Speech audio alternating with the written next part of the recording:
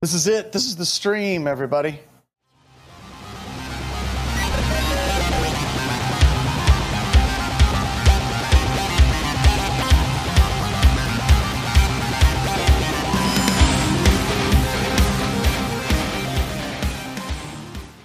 Oh, hello, everybody, and welcome to another edition of Black Hills Information Security's Talking About News. In this particular episode, there will be no more dancing.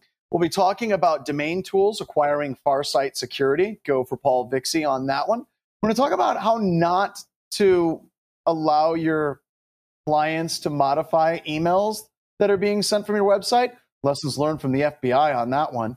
We're going to talk a little bit, and I'm willing to bet that some of us are going to basically rant about Spectre, Meltdown, Rowhammer-style attacks, because there's a new Rowhammer variant that's out and about. More malware, because that's what the world needs right now, is more malware. We're going to talk about quantum computing and how you really just need to focus on things that actually matter right now. More about the supply chain, and that's probably, Robinhood. Robinhood appears to have been breached. And what's awesome about today, everybody, I just want to basically put this out to everyone. We don't have any stories about ransomware, which is just miracle. Which is great. So Grayson, we don't need you today. No, I'm joking. So that's actually really nice. I was actually talking to some of my friends that work in ransomware, and they're noticing that there's like a season it goes through, and we're in the down season of ransomware attacks. I don't know if it has anything to do with Christmas or whatever the hell. Holidays, man. They're too busy putting up decorations early to worry about ransomware. Jason Blanchard has already got his decorations all ready to go back behind him.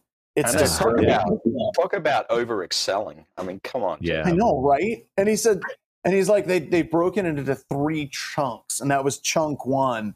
And it already looked like the guy came to his house and took over. Yeah, exactly. It looked like Santa Claus dropped off early and just put up all kinds of decorations in anticipation of the big event. Too much. Just too much. I know we didn't authorize that.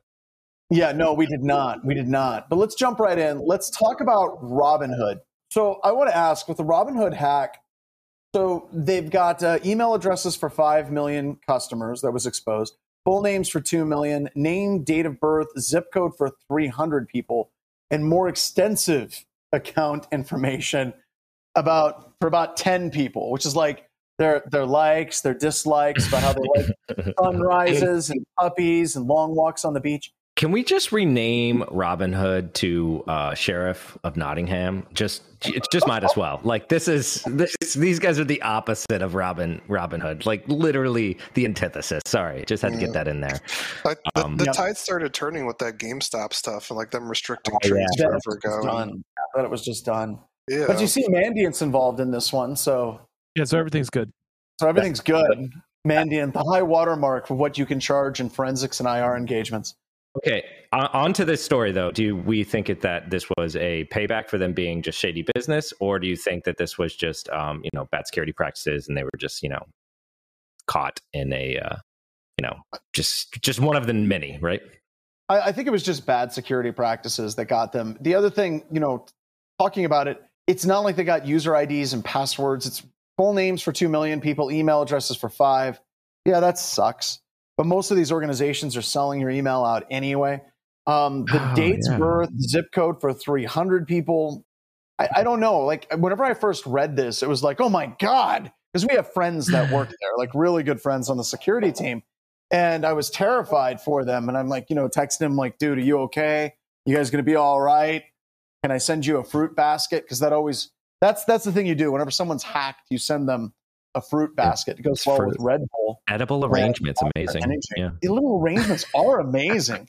So anytime a friend is hacked, that's what you do. You send them a fruit basket. I'm trying to get the address. And they're like, it isn't as bad as the news is putting it out to be. So do you think that this is as bad as the news has made it out to be, or is it just kind of like being blown up a little bit? Well, Equifax, set the threshold, right? Is that anything on the Equifax scale, Chop? It's like, is this a 0.25 Equifax or a 0.1? That's right. We call the EQ scale, and this is probably a 0.2. Yeah. Let's go back to OMB, right? Like the government who sets the standards. Oh, So there we go, because that is the standards with OMB.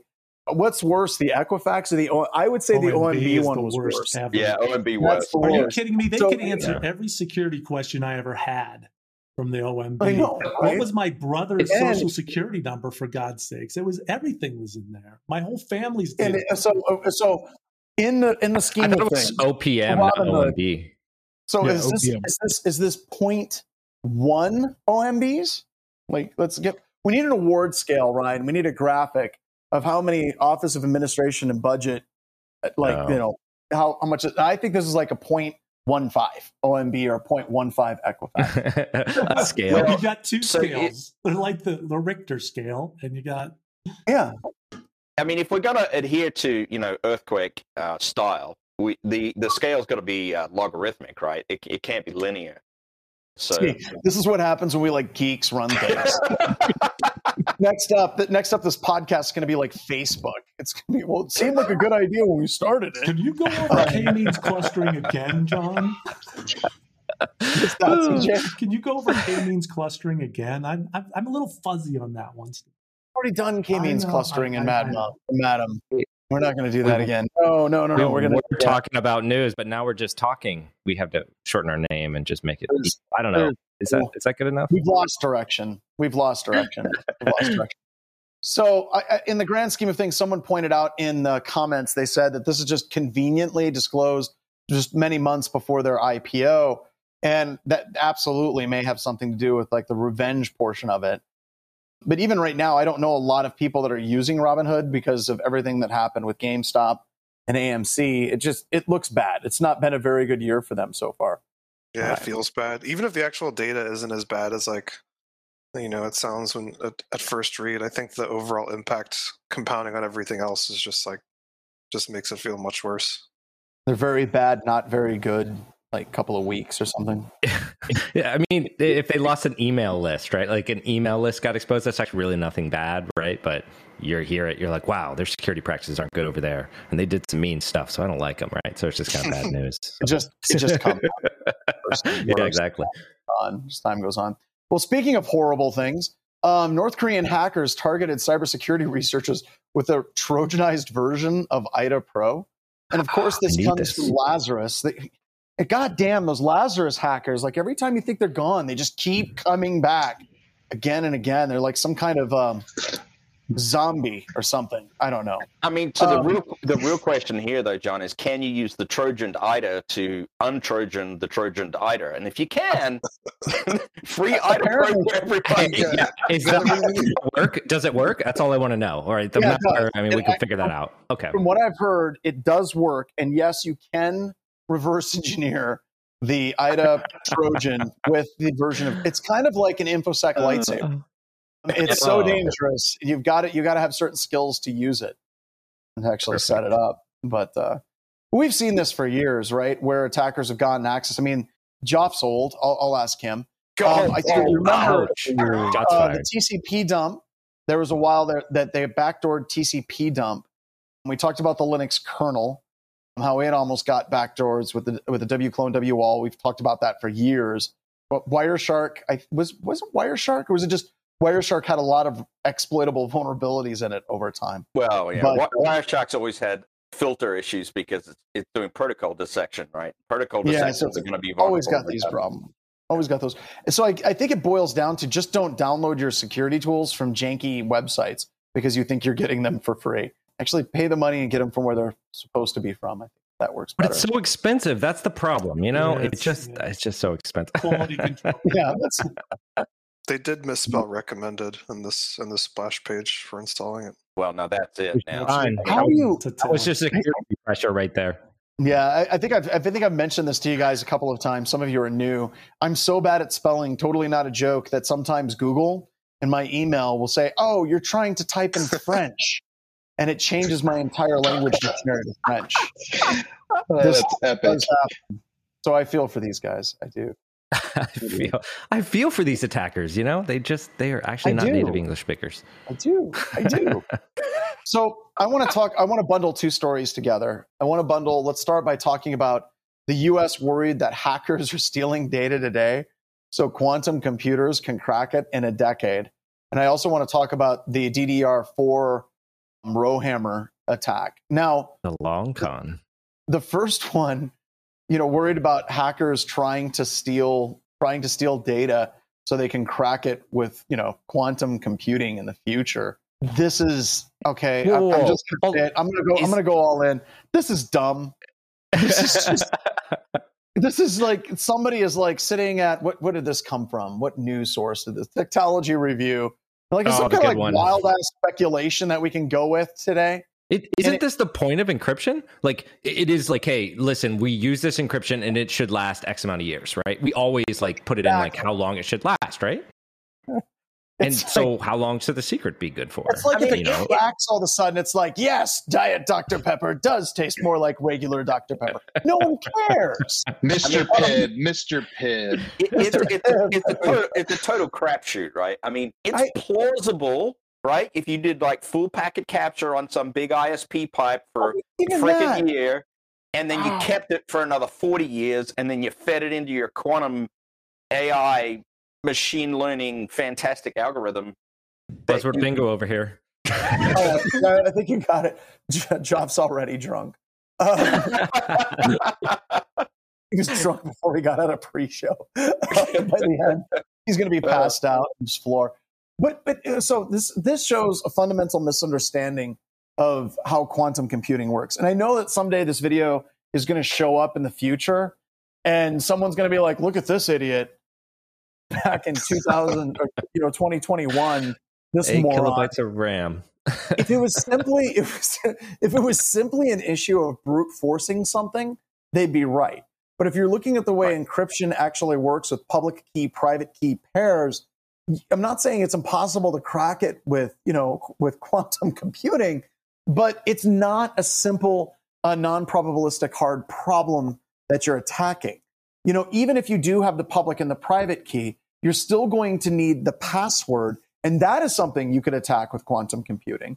But actually going through and trying to, brute force something is not, it's like they read, who's that guy that wrote the Da Vinci Code? Dan Brown, is that his name? Yeah, that's it. Yeah. He wrote this freaking horrible book called, I think it was called Digital Fortress or something.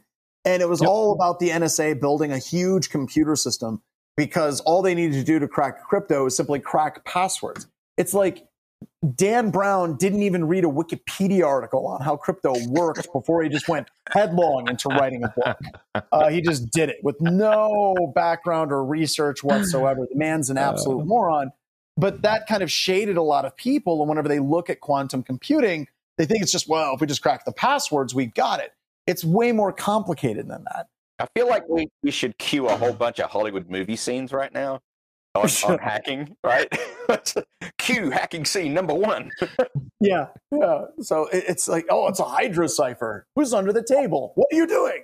Except the notable exception, you got to pull the Matrix out of that, because the beginning scene of movie number 2 was a legit SSH nuke, right? So that was actually legit hacking. And you know what's awesome? If you're a director and you're listening to our podcast, number 1, why? Okay. How did you end up here? Number 2, if you're listening to our podcast, one of the things you should take from that is you can actually put real hacking in a movie, and geeks will literally be talking about it 20 years later. So,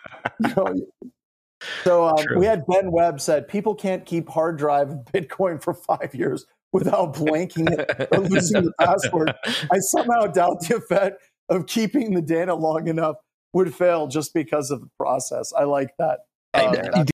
Has anyone even thought too about the storage cost of all of that information? Right? Like, the Chinese got that down. Oh yeah, no, they literally make all the drives. I mean, there is somebody out there today still wondering how to get stuff off of 8-inch floppies, right? So I mean, come on. Yeah, I've heard about some companies out there that is literally what they do. They have nothing but like floppy drives and a whole bunch of old system interfaces and peripherals where you can send them like, I got this zip drive, and you can send it to them. They'll extract the data and send it. Johnny, I know you just graduated college, but we got something you need to learn, okay? It's 5.5-inch floppies. You're going to be copying these today, all day. Yeah, thanks. Welcome to an internship at PHIS. Welcome. You are really good at growing some skills. And more importantly, don't roll them. Don't roll them into your typewriter and type the label on them because they See, don't there's work. Grayson. Do that. I knew there was a reason we invited him today. I He's got like, a I'm not box. looking for ransomware.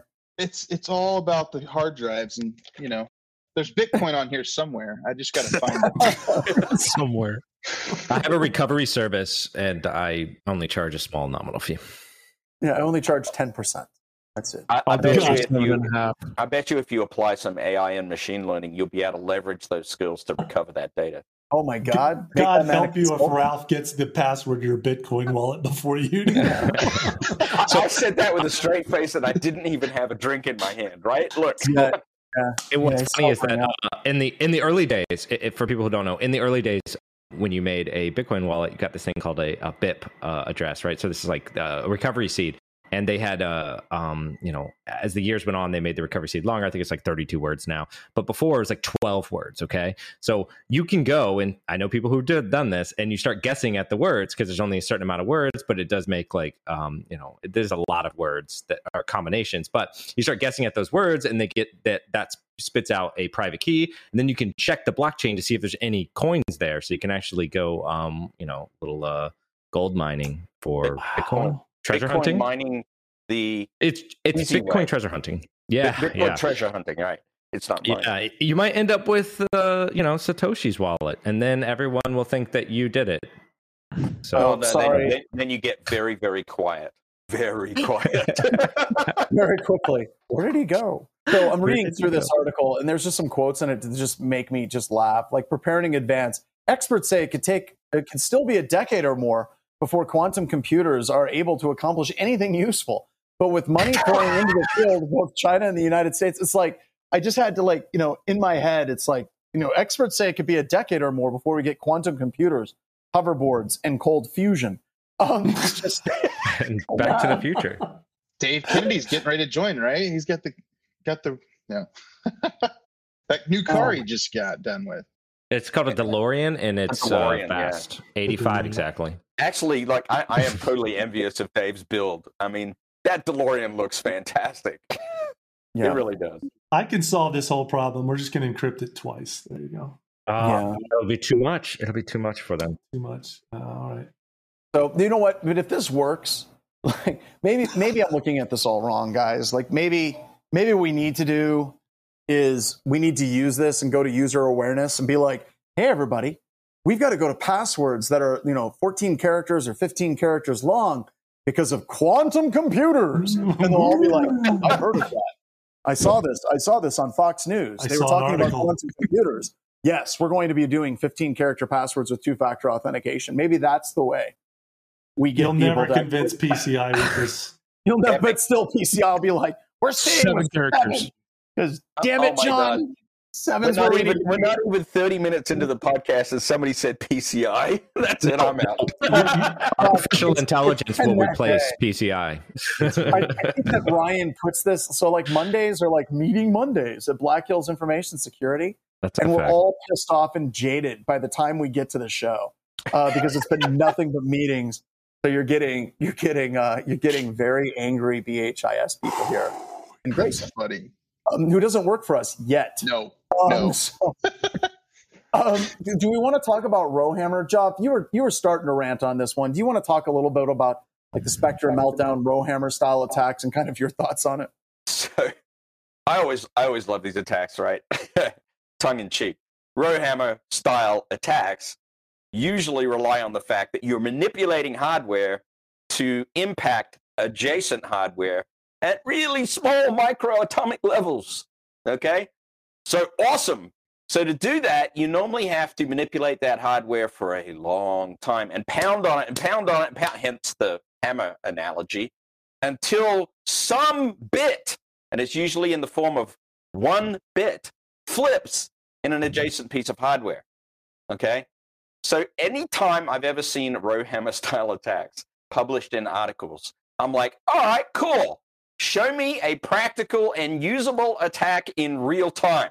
And everybody gets quiet because there isn't one normally. Now I'm sure we'll get a bunch of rants. We get rants. Yeah, we got hate mail coming in. Yeah. I'm glad you're taking it this time. So if you disagree with Josh, and not me, But still, I like to talk about these types of attacks because I think that these attacks highlight just how important it is for PCI to go beyond 7-character password. Sorry, I had to. That's where we were going. I had to. It's 7 characters. But, when we talk about these things and mathematicians get so excited, like Joff, we've talked about SLS, TLS vulnerabilities, right? Like, Beast and Crime and all these things. And they always have these really complicated attack scenarios. Like if you're able to execute JavaScript in the victim's browser, then you can launch this I'm already executing in their browser at that point. It's mathematically interesting. It's technically interesting. As a geek, I think it's great and nothing but a hats off to the researchers. Oh yeah. But if you're watching this show, you once again, why? But if you're watching the show, you really need to focus on fundamentals, like increasing the amount, like the length of your passwords, 2-factor everywhere, patch your crap, focus on those things, because both Joff and I are IANS faculty, and we get these all the time. As soon as these articles hit, we have a ton of IANS customers that are like, we want to sit down and ask the expert about whether or not we should be worried about Rowhammer. Please quantify the risk of a Rowhammer DDR4 attack. And we're like, so do you have a list of your software assets in your organization? Well, no, but we're really worried about these DDR4 Rowhammer attacks. So do you have group policy preference files from before 2008? What's that? Yeah, okay. We need to focus on some other things here, people. So I don't know. I feel like Joff and I are the loudest people in the room by far. And other people are like, no, I think this is really important. So anybody else have an opinion about these things? And the room gets quiet. I think they're dumb. Crickets. I'm a dumb guy. I'm not going to pontificate on this. I agree with everything that's been said. Like, to me, they exist in a lab, but as far as the real world implications in real time, they just don't exist. And so it's a lot. Sometimes, unfortunately, it's cool research and things like that, but it's a lot of noise, and sometimes it takes away from the stuff that actually matters and things like that, like PCI 7-character passwords. Like maybe we can get past that at some point, but no, we're going to be concerned about Rowhammer and Spectre and all these other things, and they're potentially down the line could have massive ramifications and things like that. But it's mostly just noise, in my opinion. It's interesting noise. I mean, if you're a tech geek, you want to get in on this, right? It's absolutely, cool. But I don't want to have to sit here and do a deep dive with a customer on Rowhammer when they've got 8-character passwords on the perimeter. Show me the POC. Show it to me. It's like, show me the one that works, in some valid scenario where I just jump on a box and I'm just dumping everything, right? Like, if those were out there, I'd be using it for sure, right? I mean, come on, Okay, so let's use an example. Heartbleed. Joff knows Heartbleed really well. When Heartbleed came out, that was one of those vulnerabilities. It's like, oh yeah, this is bad. This impacts thousands and maybe hundreds of thousands of systems. Whenever we had Shell Shock that came out, it's like pretty much every single Apache web server was vulnerable, like overnight, to a variation of the Linux fork bomb that actually allowed you to execute code. Those are some things that came up that, like, at the panic scale, that those are things we definitely should be panicking about. But once again, these are cool, right? And whenever you're hanging around a bunch of, mathematicians who get excited about this is what they get excited about. And, God bless every one of them. We want them to do their job. But at the same time, if you're listening to this and you're a general security practitioner, just keep your stuff patched. Focus on those things. How many times have you heard Rowhammer? John, why? What do you call it? How many times have you guys heard Rowhammer and ransomware? 0. How many times, Ralph, have we heard ransomware and spear phishing? Every Hey, can you guys hear me? Yeah, we can now. Yeah, I think I got Rowhammered. It's just like, we'll show Joff. We got him. No, my browser crashed. Anyway, it was a Rowhammer. I swear to God. Rowhammer. So why do companies not like to talk to the sys controls 1 through 6? I know all of them are important, but why is it so hard? Why do we squirrel and go to the fun stuff? So Grayson, I think it's just because we're tech geeks. So like anytime you look at like pen testers, right? A lot of times pen testers are constantly going for the hard thing. And I'm going to pick on Joff because Joff's first pen test that he did, he was trying all kinds of just like crazy hard kung fu stuff. I dropped him in at a bank. I think it was a bank, like in his first week. It's Yes, like, it was. You're doing this internal on this, on like one of the most difficult banks we've ever tested. And he was getting nowhere, right? You're immediately going to those really hard technical problems because you get fixated on those types of problems. It's like, you go out to the beach with people and they get fixated on a shark attack because that is really a very like spectacularly horrifying way to die when they're probably more likely to die with the Coke machine falling on them or something. So going back to like the technical people, we fixate on the really hard things, right? And I think at the end of the day, Joff was basically like, I was able to move around the network because I found a file with passwords in it. That's really basic, right, fundamental blocking and tackling. And we always have to try to break that down at BHIS anytime we're testing to basically say, hey, you've got this really hard problem. Go find the easy stuff first, then circle back to the hard problem. And just being a tech geek, we love hard problems. We do. And I think it's absolutely like our catnip in this industry. We can't help ourselves. And I remember John telling me, it's like, Joff, look, dude, hacking is not about finding zero-day exploits in everything you encounter. Yep. Like, just go find a file. That'll get you noticed. Exploits in the next 4 tests, but whatever. Yeah. It will get you noticed if you find. It will get you noticed if you do find one. And we've had a few. We've had 1 or 2 here and there, but it is not a daily thing. I'm just telling you. If people have their beliefs, because if the Hollywood producers are watching, we just spoiled tons of movie scripts right now. Destroyed. Yeah. So the next one I want to talk about this is an article that's done right. Sysdig. Sysdig has this article, Secure Software Supply Chain, Why Every Link Matters. And this isn't like a news article. Of course, they're trying to sell stuff, right? Like they have their own products, a secure DevOps platform. They work in that area in Kubernetes and cloud. And I don't know much about Sysdig, but just from this article, I'm like, yeah, these guys seem like they know what they're doing. A couple of things that I like about this article is, one, it breaks down supply chain attacks. Like it talks about base libraries, third-party packages, source code. They talk about all the libraries being pulled into the main source code of your application and all of those different places. They got cutesy little icons explaining things. They talk about an attack vector going from a software repository into a compiling tool and how that can feed through. And then at the end, they go through and they say, here's some examples. And I saw SolarWinds and Code Cove, and I'm like, well, that's going to be the 2 they talk about, but they just kept going, right? It was Code Cove. They got SolarWinds, Kaseya, Apple Xcode and Xcode Ghost, wow, NPM package UA parser, Unicode compilers, the Huawei ban. They went through all of these different things. Then they tied it back to the MITRE attack framework. This is just an amazing article talking about supply chain attacks. Just very well written. And I think Dave's mentioned it. We've talked about supply chain attacks here a number of times, especially with the complexity of everything that we have out there. And it's something that I wish we could spend more time on in our pen tests, especially like web app pen tests, is looking at like, what is the libraries that are used to make this web app? What are the versions? And then going back and looking at the issue tracker for a lot of those software packages and seeing if there's DOS conditions that exist. It's really a hard thing for any organization to actually get their head around. And I think that this article absolutely does it justice. I don't know if anybody else got a chance to read this as well.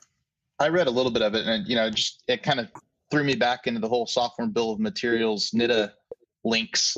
I mean, the article didn't, but that's the headspace that I went to. Is like, if you need a refresher, there's some good research and good knowledge out there in that community. Yeah, but even at that, with that community, with the software bill of materials, I think that this article would kind of get to the point that sometimes you can have like a whole bunch of code libraries that get rolled up into a set of code. And sometimes you're so distanced as a consumer of a product that you wouldn't be able to get that. And even the developers of that product, as we've talked about here in the past, a lot of times they don't even know, right? Yeah, they don't even know what some of their libraries that they're using. Like, this crap goes deep. And I think one of the jokes that came up was, underneath all of it is a lightweight Minix kernel from 1999 or something. It's turtles all the way down. It's all MIPS. Well, another thing I think the supply chain thing really highlights is the need to have a solid security practice for your developers as well. Don't just assume that away, because a lot of these compromises that are out there, they're coming through the things that we know as pen testers that happen all the time. And that's, maybe a developer's a Git account has been compromised and somebody has stealthily, maybe many months back in the software development cycle, inserted a little piece of code and very carefully done that. And this is very scary. John, that's a great point, because that's something we're not testing for, right? Nope. And if there's any pen testing firms that says that they do that, they're full of crap, right?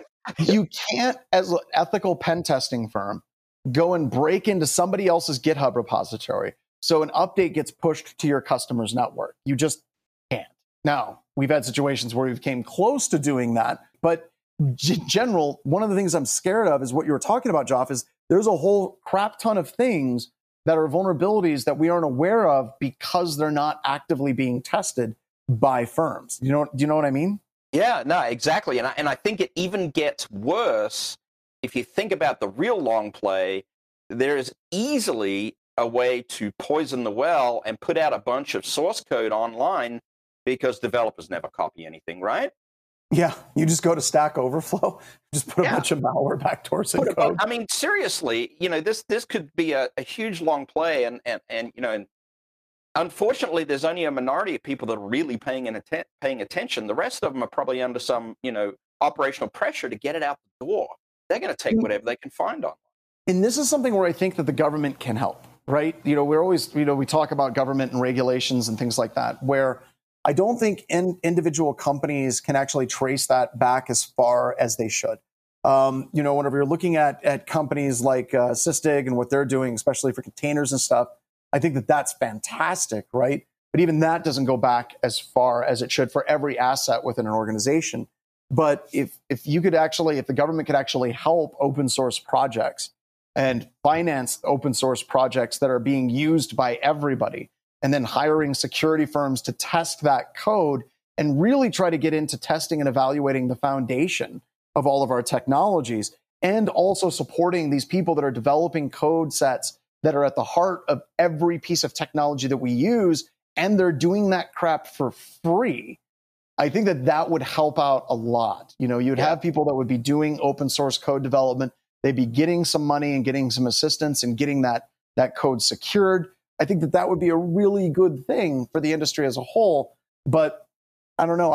Until we have companies that actually step up to try to help, like if you look at like Oracle and all these companies that are using tons of libraries from the open source community in everything they do, and I'm not just picking on Oracle, it'd be Oracle, IBM, everybody is using it, then we're going to continue to have these problems for quite some time.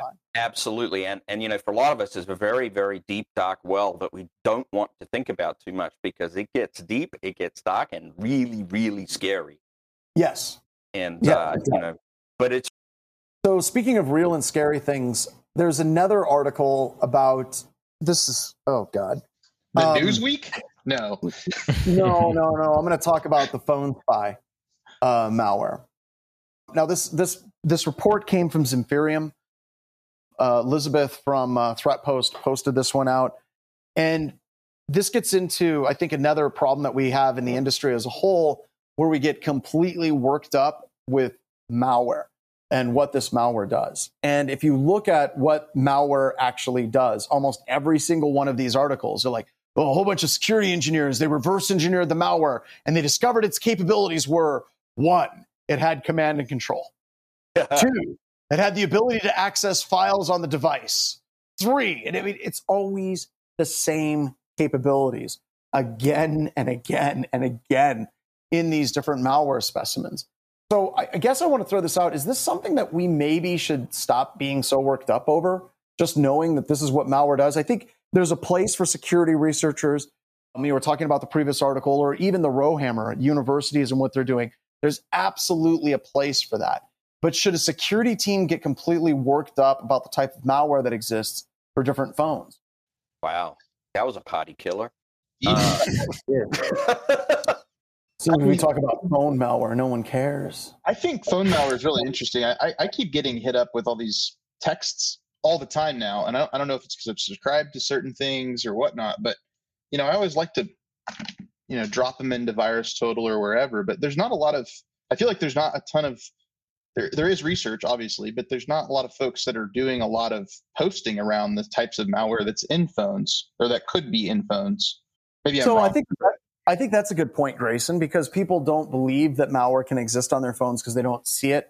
It's kind of raising awareness that you just can't click on every little link that comes in or SMS message. So I think there's value there. Yep, I would happily see that point. Absolutely. What's the barrier to entry though in phone malware, right? I mean, we have two ecosystems right now. We have Apple and Android.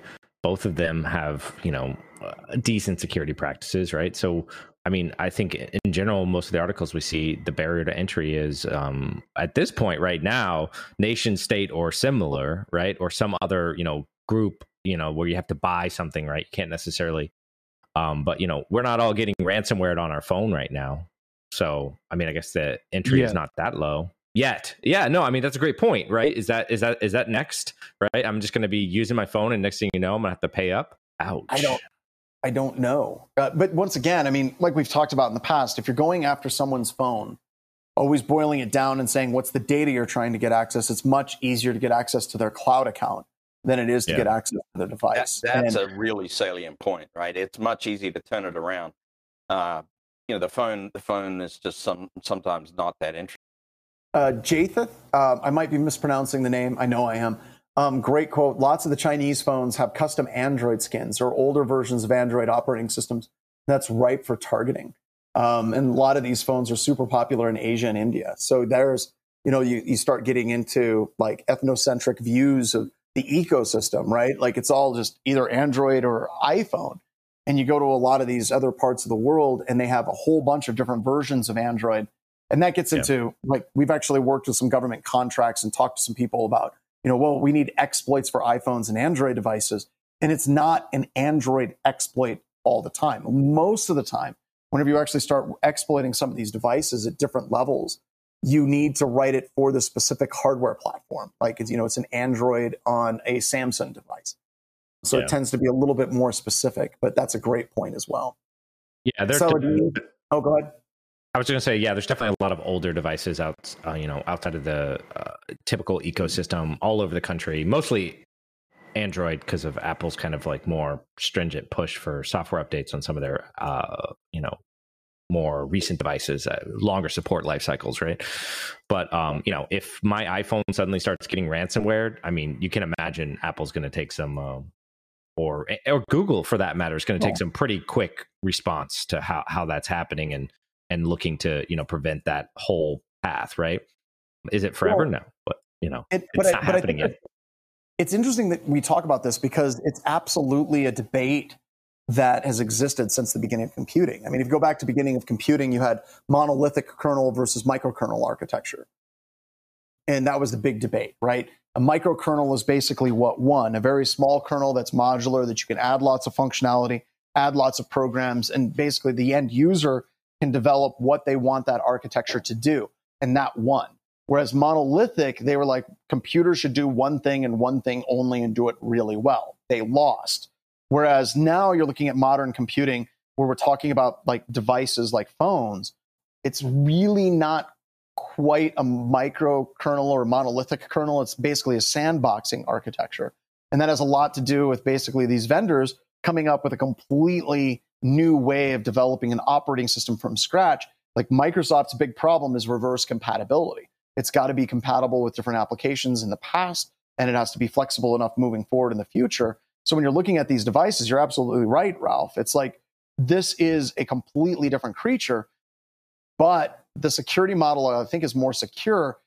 I think that these vendors, they also want to have full control over that platform as well. From a security purpose, if something comes up, they can push out updates immediately and hit 80% of the devices overnight. From a sales perspective, it gives them a tremendous amount of power in that ecosystem, not just from a security perspective, but from a sales perspective. There's a great article and presentation out there God, I can't remember the dude's name, but the coming war on general purpose computing. I wish I could remember the dude's name. He was a writer for Wired for a while. But he talks about how vendors want to go to this model for absolutely everything. And then there's big questions, how like this seems like it's a more secure model. Is it, or is it just that we don't see the security attacks and vulnerabilities as much as we used to because you're not seeing it ramp? There we go. You're not seeing it as much as we used to see it in traditional Windows-based attacks and things like that.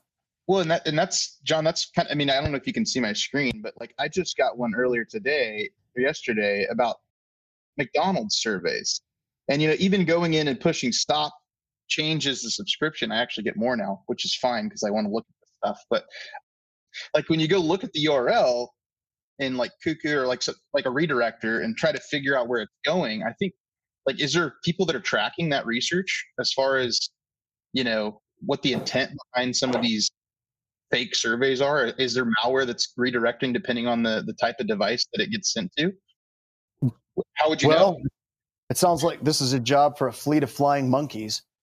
Just like DHIS interns being like, I want you guys to click on every single link that comes through this device.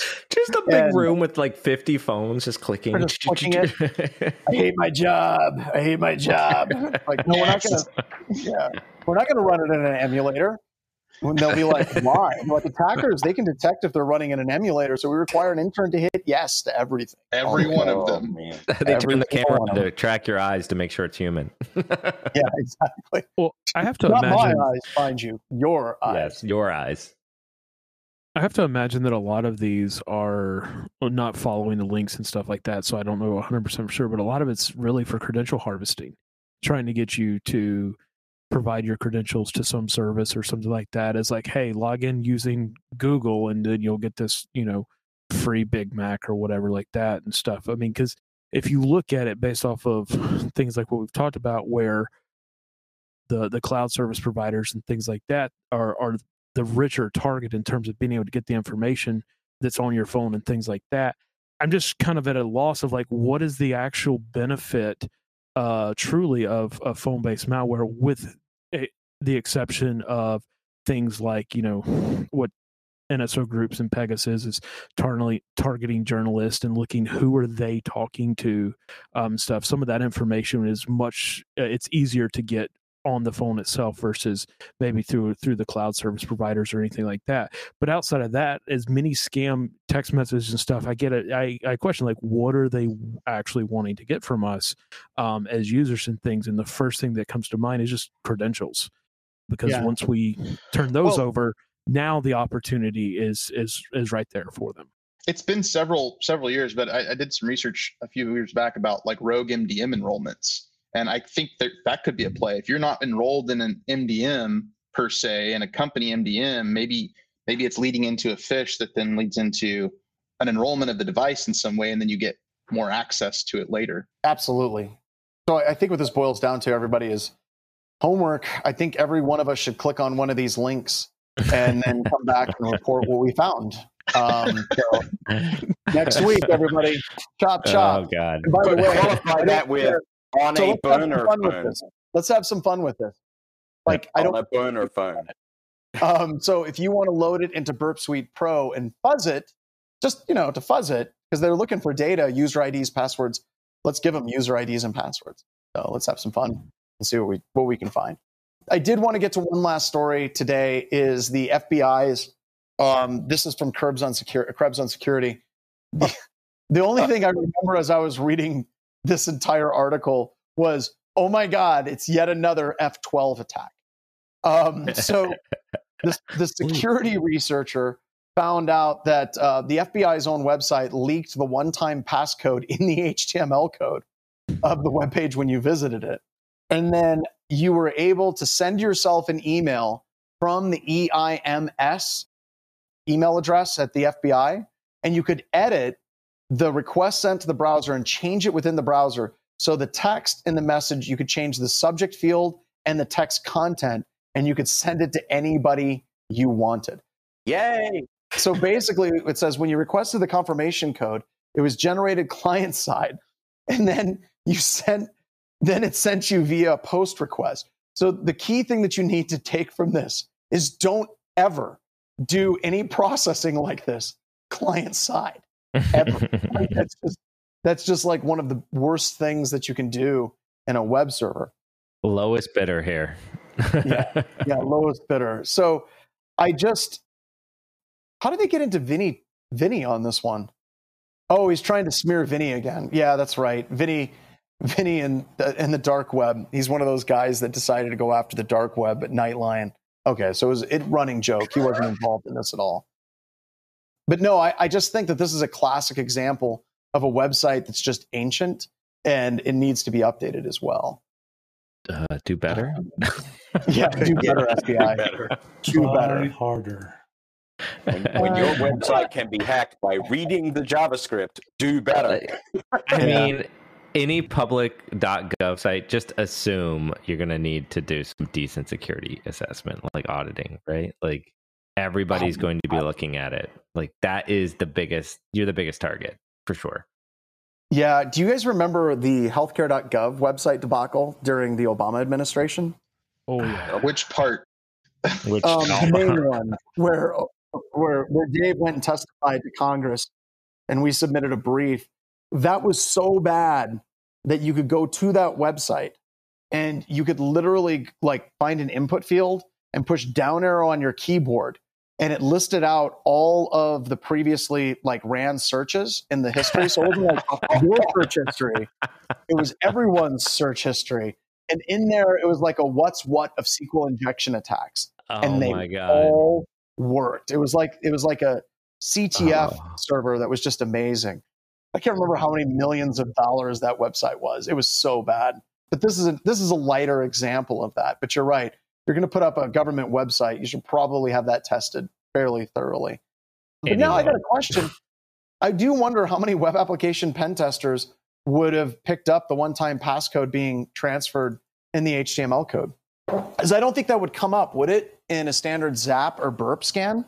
Yeah, but if you extract all strings, comments, and things like that, you might, not in a scan. It probably wouldn't come up in a scan. No, I don't think it would come out in a scan. If you did the mapping of the website and you were looking at the input fields and kind of researching it, I think it would. Anytime I'm doing a web app and it is not like a public framework, right?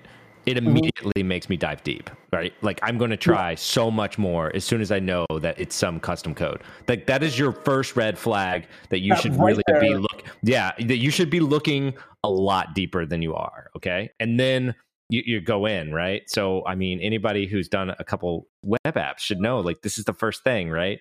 We have to assume this guy, whoever wrote this, whatever company, is not good at this, because if they were, everyone would be using it. So let's go. But you absolutely know, like, you don't even have to meet that guy, right? But you know how he is, right? Like, if you sat down with him at lunch, like, I noticed that you decided to develop your entire web server language from scratch instead of using like Apache IIS or Nginx. Why did you do that? Well, man, you just look at all those vulnerabilities, and I just don't want those vulnerabilities in my app. So I just decided, I actually invented. You always hear this quote every damn time. I actually invented object-oriented coding whenever I was coding on a Commodore 64 when I was like 11 years old. So I've got like mad skills, and I'm a full stack engineer, and I'm an alpha developer. It's like, this is delicious. This web app pen test is going to make my month. Thank you so much, random dude. It's almost always like that. My favorite one that I did, because I'm old, very similar to this. I was able to actually generate emails from and to anyone I wanted to, a 10x programmer.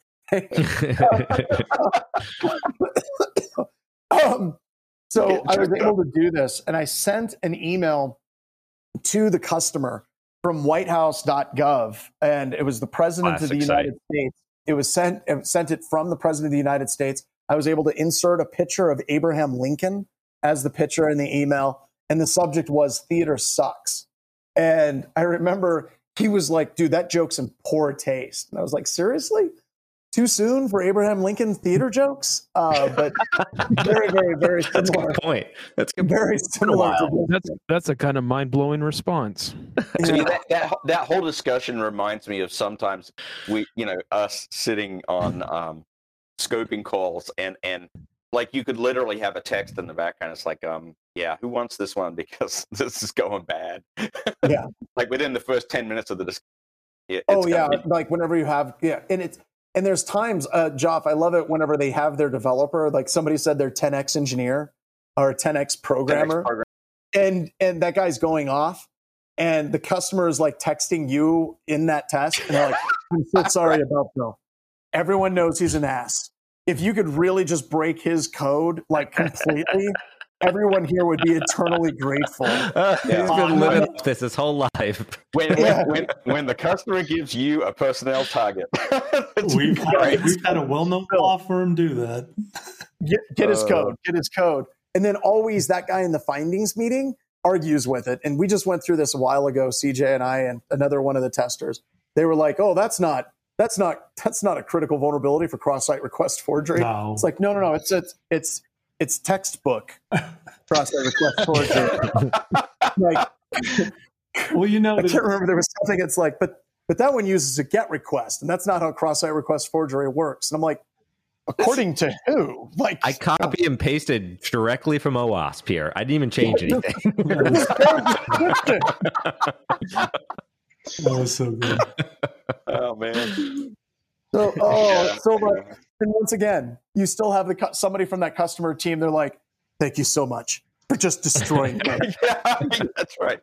Thanks for shredding it. We've got that company right, John, lunch. Where the board of directors the guy from the board of directors making everyone miserable, and while we're on the call, they all have to like shut up and color, and we get off, and they're calling us side channels. Oh, thank you so much for pushing back against it. Wow. Yeah, that I think my favorite CTO one was the 7-character password thing that's launched me into this tirade and this holy war against PCI, where I think we cracked 98% of their passwords because they had 7-character passwords. And he's like, well, that's not a critical vulnerability. Why? Because that's the standard for my PCI. I'm like, get out of jail free. Get out of jail free. You tell the hackers that. And you know what? When Brian Krebs calls you, and he says, look, they cracked 98% of your passwords and it's all online. I want you to tell him. It's okay. It's cool, Brian. It's cool. It's cool, Brian. We were PCI compliant. And he'll say, I'm spiking the story for you guys. You win. I mean, the hackers read the standards, right? They only set their brute forcing attempts to 6 characters, right? Override. They're compliant. At least my network was compliant. When Brad calls his other friends, though, are they like, "Oh, am I hacked, man? Come on, dude. Come on, not today." That's not fair. Not funny. He must be fun at a party. I can just imagine. You know what? He's one of those dudes I've never met. We should probably invite him to Wild West Hacking Fest because he's got to have stories. It's like, he'd be like, "Hi," or "Hi, my name's Brian Krebs." It's like, sweet Jesus, I'm sorry. I'm sorry. You're like, John, I think you're onto something. Driving it into your chest. Like, no, you're not hacked. Oh, good. It's a good day. All right. No, I think John's totally onto something. We've got to get him at Wild West Hacking Fest. That's going to have to happen. That happens. I'd give someone a $500 bonus for $500. Really old. Those are really old. I think we can get him, but we've got to ask him like the questions. Like, I don't care about crimeware or ransomware because we talk about that. Funny stories. I want to ask him these stories. Like, have you ever made someone cry? And what was it like? So just by calling. I just told them what happened. That's all I said. Crying customers for $500. Adam's got a great quote. If it exists, there are vulnerabilities for it. Infosec rule 34. We've got to put that on Twitter. I'm going to steal that from you, Adam, or you should tweet it and then mention me, and then I'll amplify it, whatever, because I think that's awesome. Yep, it's the Infosec 34. It's awesome. So, do you guys answer chat or just talk to each other? No, I don't know. I think they're talking to each other in chat now in Discord, so we'll let that. John just jumping in on conversation. Oh, I was getting ready to DM Brian Krebs and say, "You want to come to Wild West Hacking Fest?" Yeah, his DMs are wide open. Oh, hey, Joff, how you doing? Just call John Strand and make sure to introduce yourself right away. Yeah. You know Brian who I am, Krebs. Brian? I know John. All right, we're like friends. All right, cool. We're good. Yeah, we're good You friends. can talk. We're good friends. Man, I guess I'll cancel that message. Well, Bill Stearns is friends with him on LinkedIn. Just have Bill reach out. Yay, Bill. To be perfectly honest, it wouldn't surprise me at all if you talk to Brian Krebs and he's like, dude, Bill Stearns is the guy that taught me Unix. I learned everything I know about from that guy. Because that's Bill. Bill is like the unknown center of the InfoSec universe. Like, seriously. That guy knows everybody in the old school group. By the way, a serious shout out and congratulations to our good friend Paul Vixie. Yeah. He has sold to Domain Tools. And I'm hoping this means that we get to see Paul more at Wild West Hacking Fest. He'll ride his bike out. But, I'm just happy for him. Although I'm pretty sure that in the background, Paul just probably threw his hands up in the air and said, F it, I can't fix this. I'm just going to go ride my bike. And that's where he's going. I was going to say, he's probably out there riding right now. Like, see ya. Probably doesn't have any computers on him anymore. He's like, I tried. I spent my whole lifetime trying to make this stuff better. And you just keep abusing it.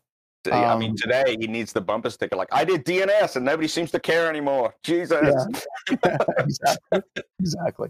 But seriously, nothing but absolutely the best of luck, Paul. And we'll hopefully see you at a conference near and dear to our hearts. So. He's a super nice guy, by the way. He is. He's a great guy. Like I've said, there's a handful of people in the industry. When I see them, I'm like, that's one of the folks that was a guide point for me. And like I said, you got people like Richard Bachlik. Richard Bachlik was a hero of mine. I disagree with him completely on open source tools and things like that, but the guy's one of my heroes. Chris Brenton is one of my heroes. Lance Spitzner. So absolutely, it's really cool to see one of those guys get out and have an opportunity to ride his motorcycle. All right, so with that, let's take it out. Thank you so much, everybody, for joining us. We greatly appreciate it. And you just make our meeting Mondays that much better. This is the good Thank you so one. much. Yep. The icing, it's the icing on the Monday.